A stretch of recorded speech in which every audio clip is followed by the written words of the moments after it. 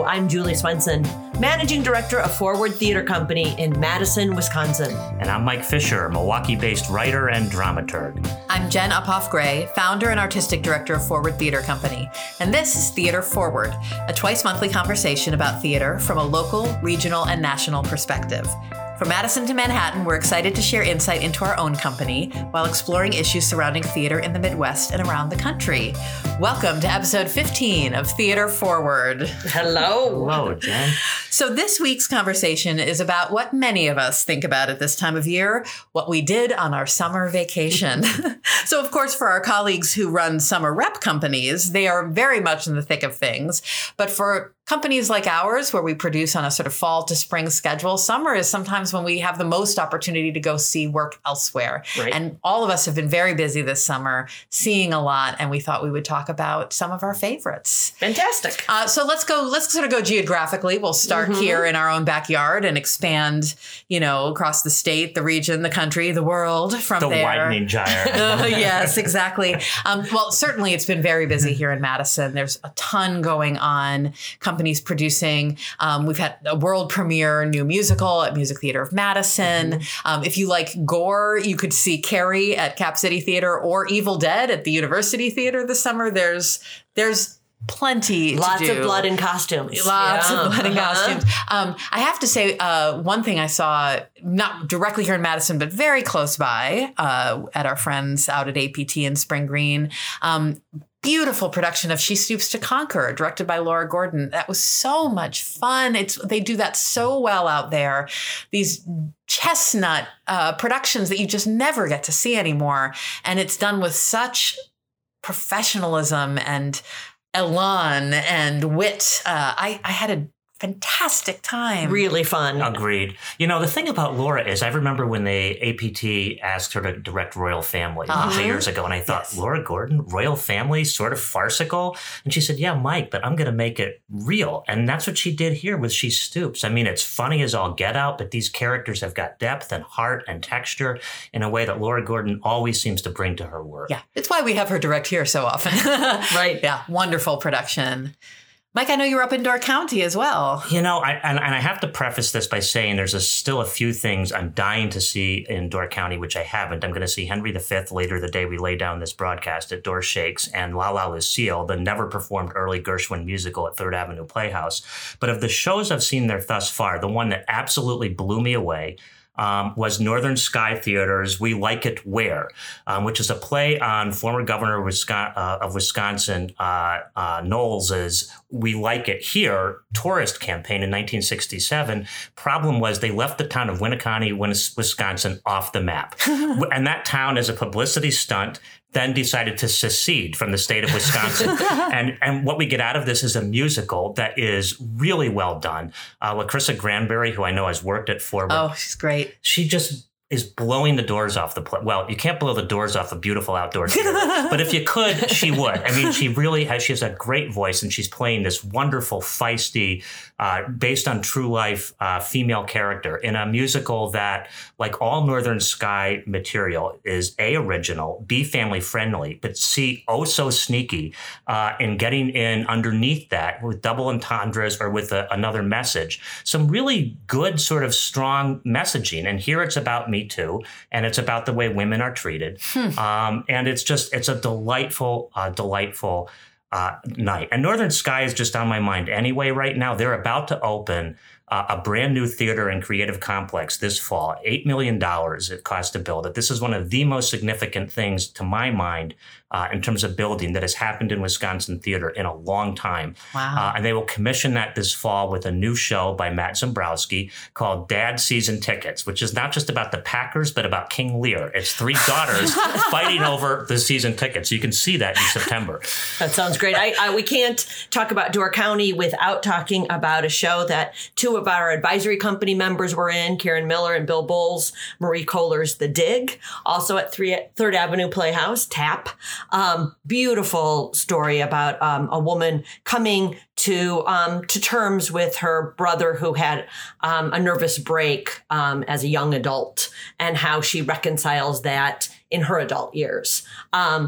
like I said, written by Marie Kohler. And that name, remember, will come up later on in this broadcast. And smartly directed, I think, by Alex Coddington. Absolutely, yes. One of his first big commissioned pieces to direct. And I thought he did a really nice job. Same. Yeah. Yep. And of course, by the time this podcast is released, I will have been out to APT to see Lauren Gunderson's The Book of Will with my family, and I cannot wait. I've already seen it in production, lovely at the Northlight, but this play was made for this company and this group of actors, and I cannot wait to see these phenomenal artists bring Lauren's work to life, and you know how much we love Lauren Gunderson's work. So that's a highlight I've been looking forward to all summer. Same. Yeah. Mm-hmm. Yeah. Well, if we go a little bit beyond the borders of our state, what have we been seeing regionally? You know, I'll start with something I saw in Chicago this summer, coming soon to a city near you around the country, which isn't technically theater, or at least it's not only theater. And that is, I went and saw the Hamilton exhibition on Northerly Island, out in Lake Michigan, off the shores of Chicago.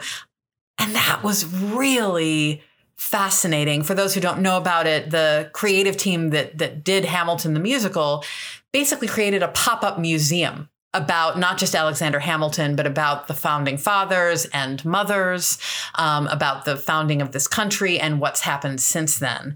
And it was a remarkable experience. I loved it. I went with my whole family, and it was this perfect mix of history and museum curation with theatrical storytelling sensibility. And it was so engaging and really made you experience history in a more viscerally exciting way. And I know that it's leaving Chicago shortly, and they're going to be putting it down in different cities around the country. So I urge people to check it out when it's near them.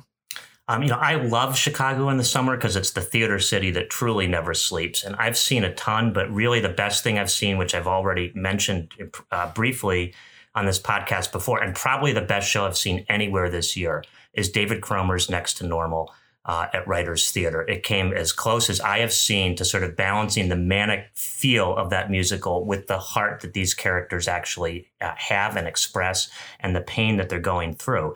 And David Cromer will be back after a stint in New York with a play with Mary Louise Parker. Will be back in Chicago at Steppenwolf in January with a redo of Tracy Letts's Bug, starring Carrie Coon. Woo-hoo! So Yay! That's definitely a big one, I think, for anybody in Wisconsin. Of course, Carrie had many years here before she became the superstar that she now is. Deservedly so.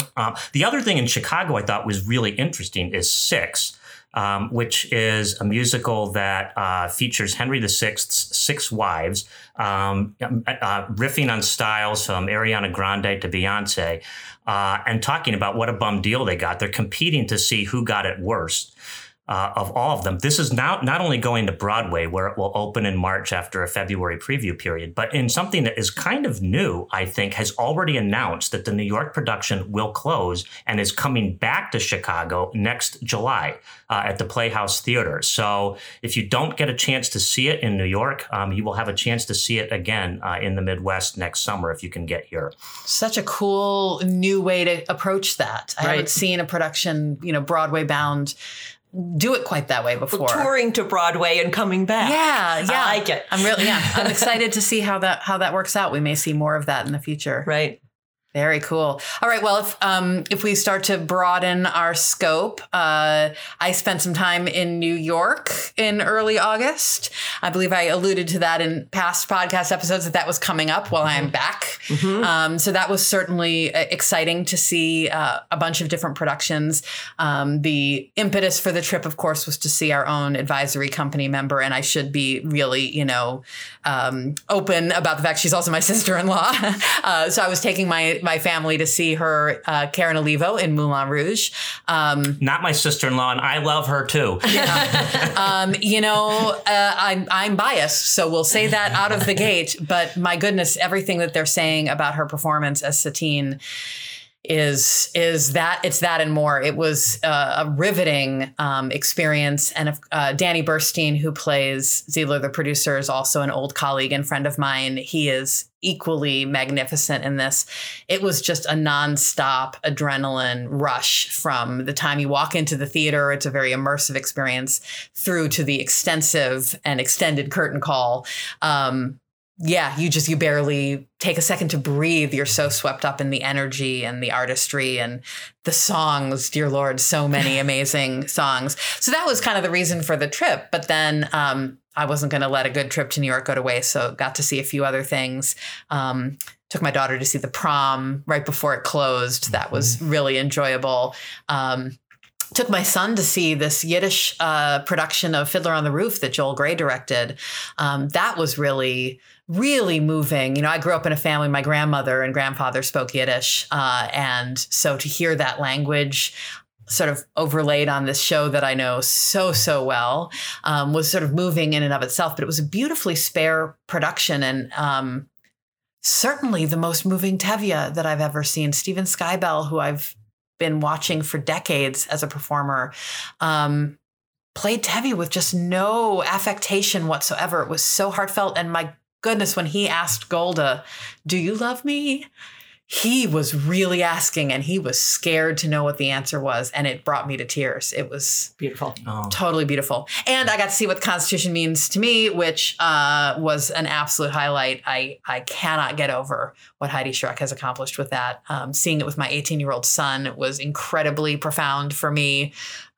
Thinking of my mother and my grandmothers and everybody I know out there fighting the good fight. And I wasn't expecting it to be as funny as it was. Mm-hmm. And I know she's taking it out on tour around the country, and gosh, everyone should run to get a ticket to that. It is, since I saw it in March, it haunts me in a way. And it kind of snuck up on me in the way that she sneaks up on you during the piece itself, moving from the humor to zinger after zinger.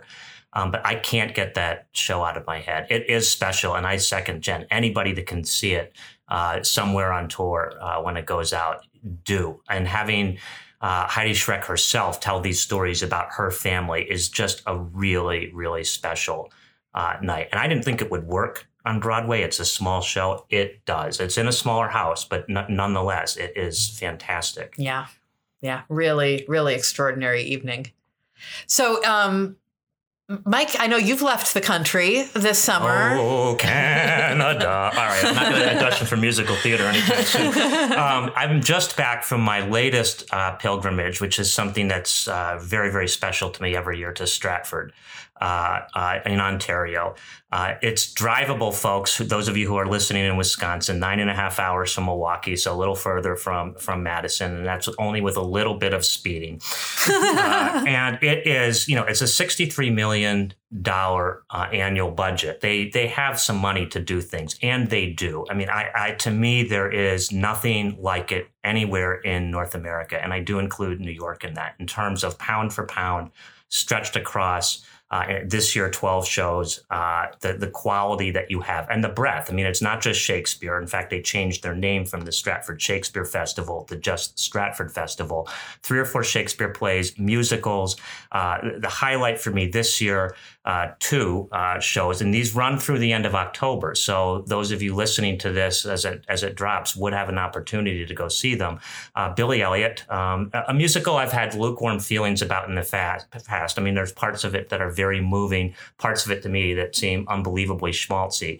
But in the very, very amazing hands of Donna Fuhr, who directs a lot of the musicals up there and choreographs them and had her start and dance, she took their thrust stage and made me think you could never again. I can't see this now on a proscenium stage, because this is a show about community, and she really uses that stage to her advantage with a tremendous 12-year-old Billy Elliot.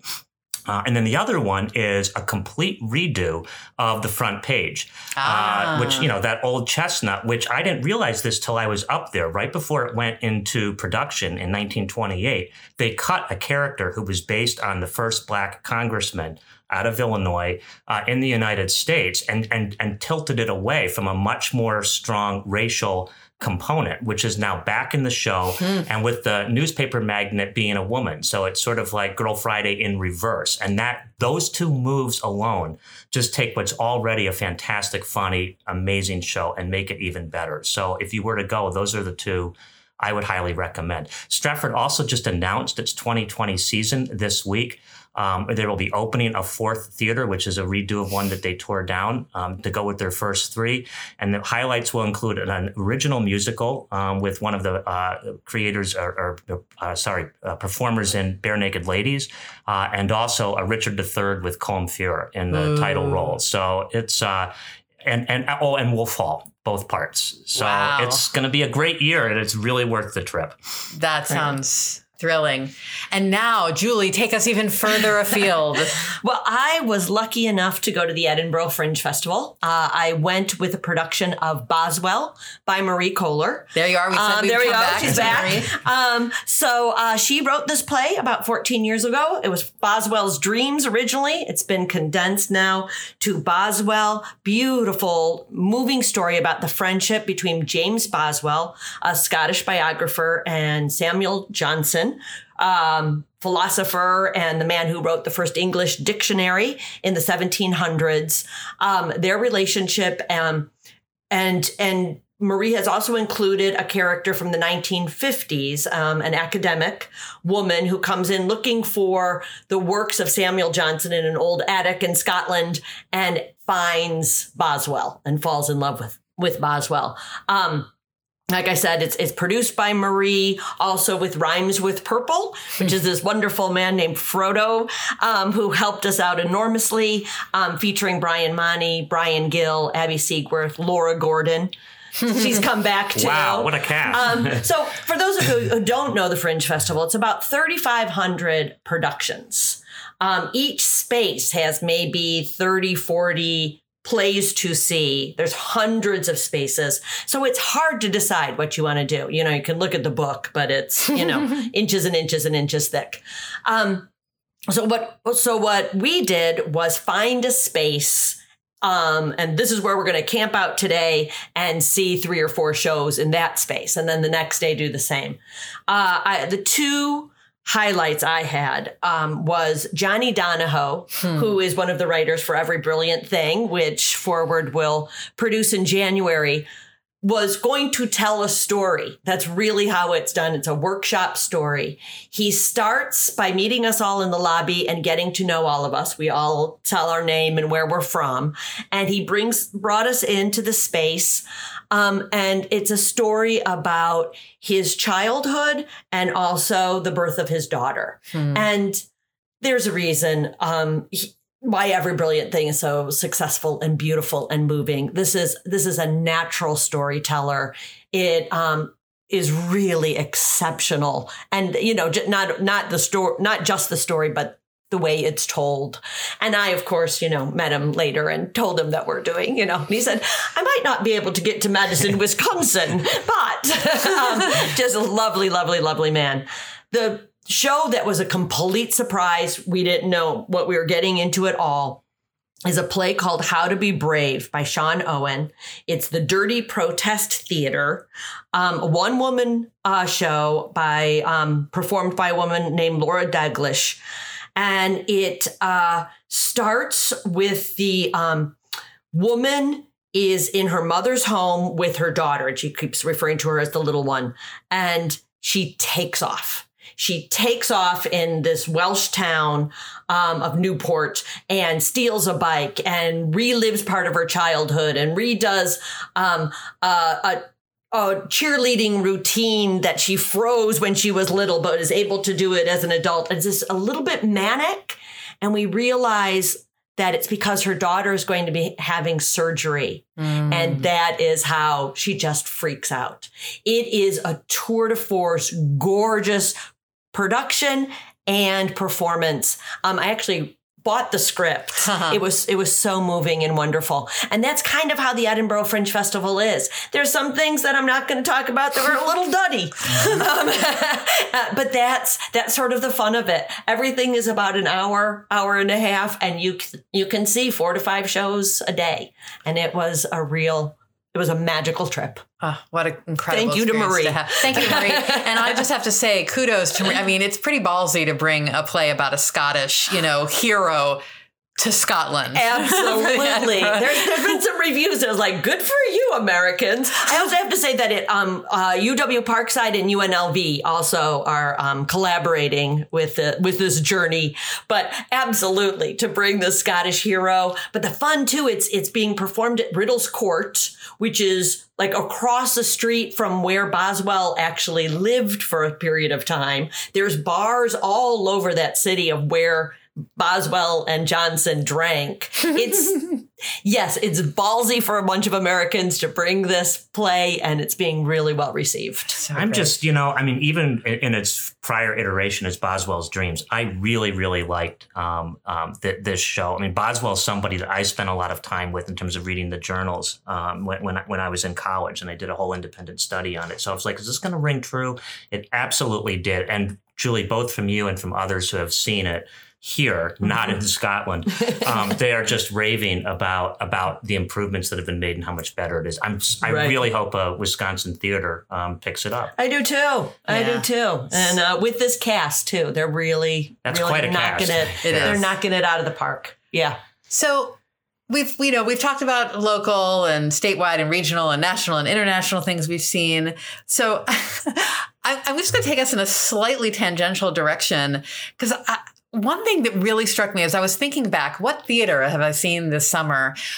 One of the things that really sticks in my mind, and it's not what we think of as traditional theater, but one of the most theatrical experiences was all of the hoopla surrounding, and then the events themselves, the Democratic debates this summer.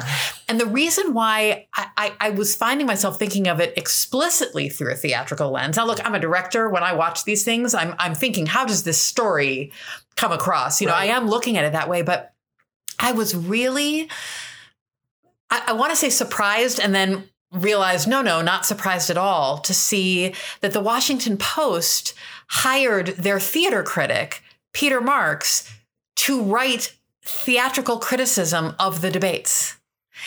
And like I said, when I first saw that, I was like, what? And I thought, well, no, of course they did. Of course they did. It makes sense. It is theater. Yeah. And these people rehearse and they do all the things we do to put on a play. The lighting, everything. The debates are absolutely our national theater. Right. And they certainly have been, at the very least, since the Nixon-Kennedy debates, were first televised in 1960. Although when you read accounts of, Lincoln Douglas, it sounds like they were pretty theatrical back then, too. It's just that they didn't have to pay quite so much attention to some of the production values. Right. But yeah, you're a recovering theater critic, Mike.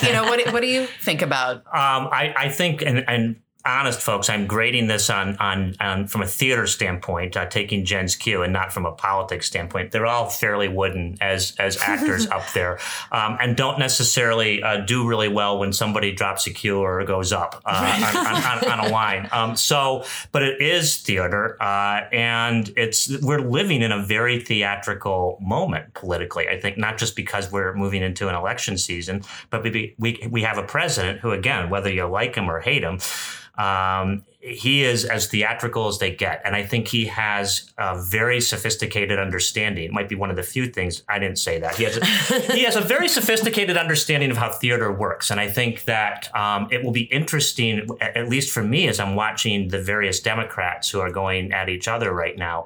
One of the criterion I'm using as I assess what we're going to have next year is which one of these theatrically is best equipped to stand up to President Trump. Yeah, right. There is something very out in the open about saying, yeah, it's theater, so might as well have the theater critics weigh in. Absolutely. Yeah. I'd give it 2 stars at best, though, Jen. Okay, all right. On your ratings. Not on our best of this summer. You want to see good politics, really. The Northern Sky show is it. That's politics at its best and most theatrical. Very good. Right. I like that very much. Well, I think that will do it for our little summer vacation recap. It was a good summer. It was. I hope all of our listeners have had an equally good summer and one that has been likewise filled with lots of theater. And we will be in the thick of our season by the time time you hear this next episode, and we will look forward to coming back to you then. But for this episode of Theater Forward, our conversation about theater in Wisconsin, the Midwest, and America, that's going to be it. Thank you for joining us. I'm Jen Ophoff-Gray. I'm Julie Swenson. And I'm Mike Fisher. Our podcast is produced by Scott Hayden, and you can follow us or share your thoughts on Facebook, Twitter, and Instagram at Forward Theater, as always with an ER. And if you enjoy this podcast, don't forget to subscribe to us on Apple Podcasts or wherever you might tune in, and be sure to leave a review. We are so grateful to have you listening, and we will be back soon for another Theater Forward conversation.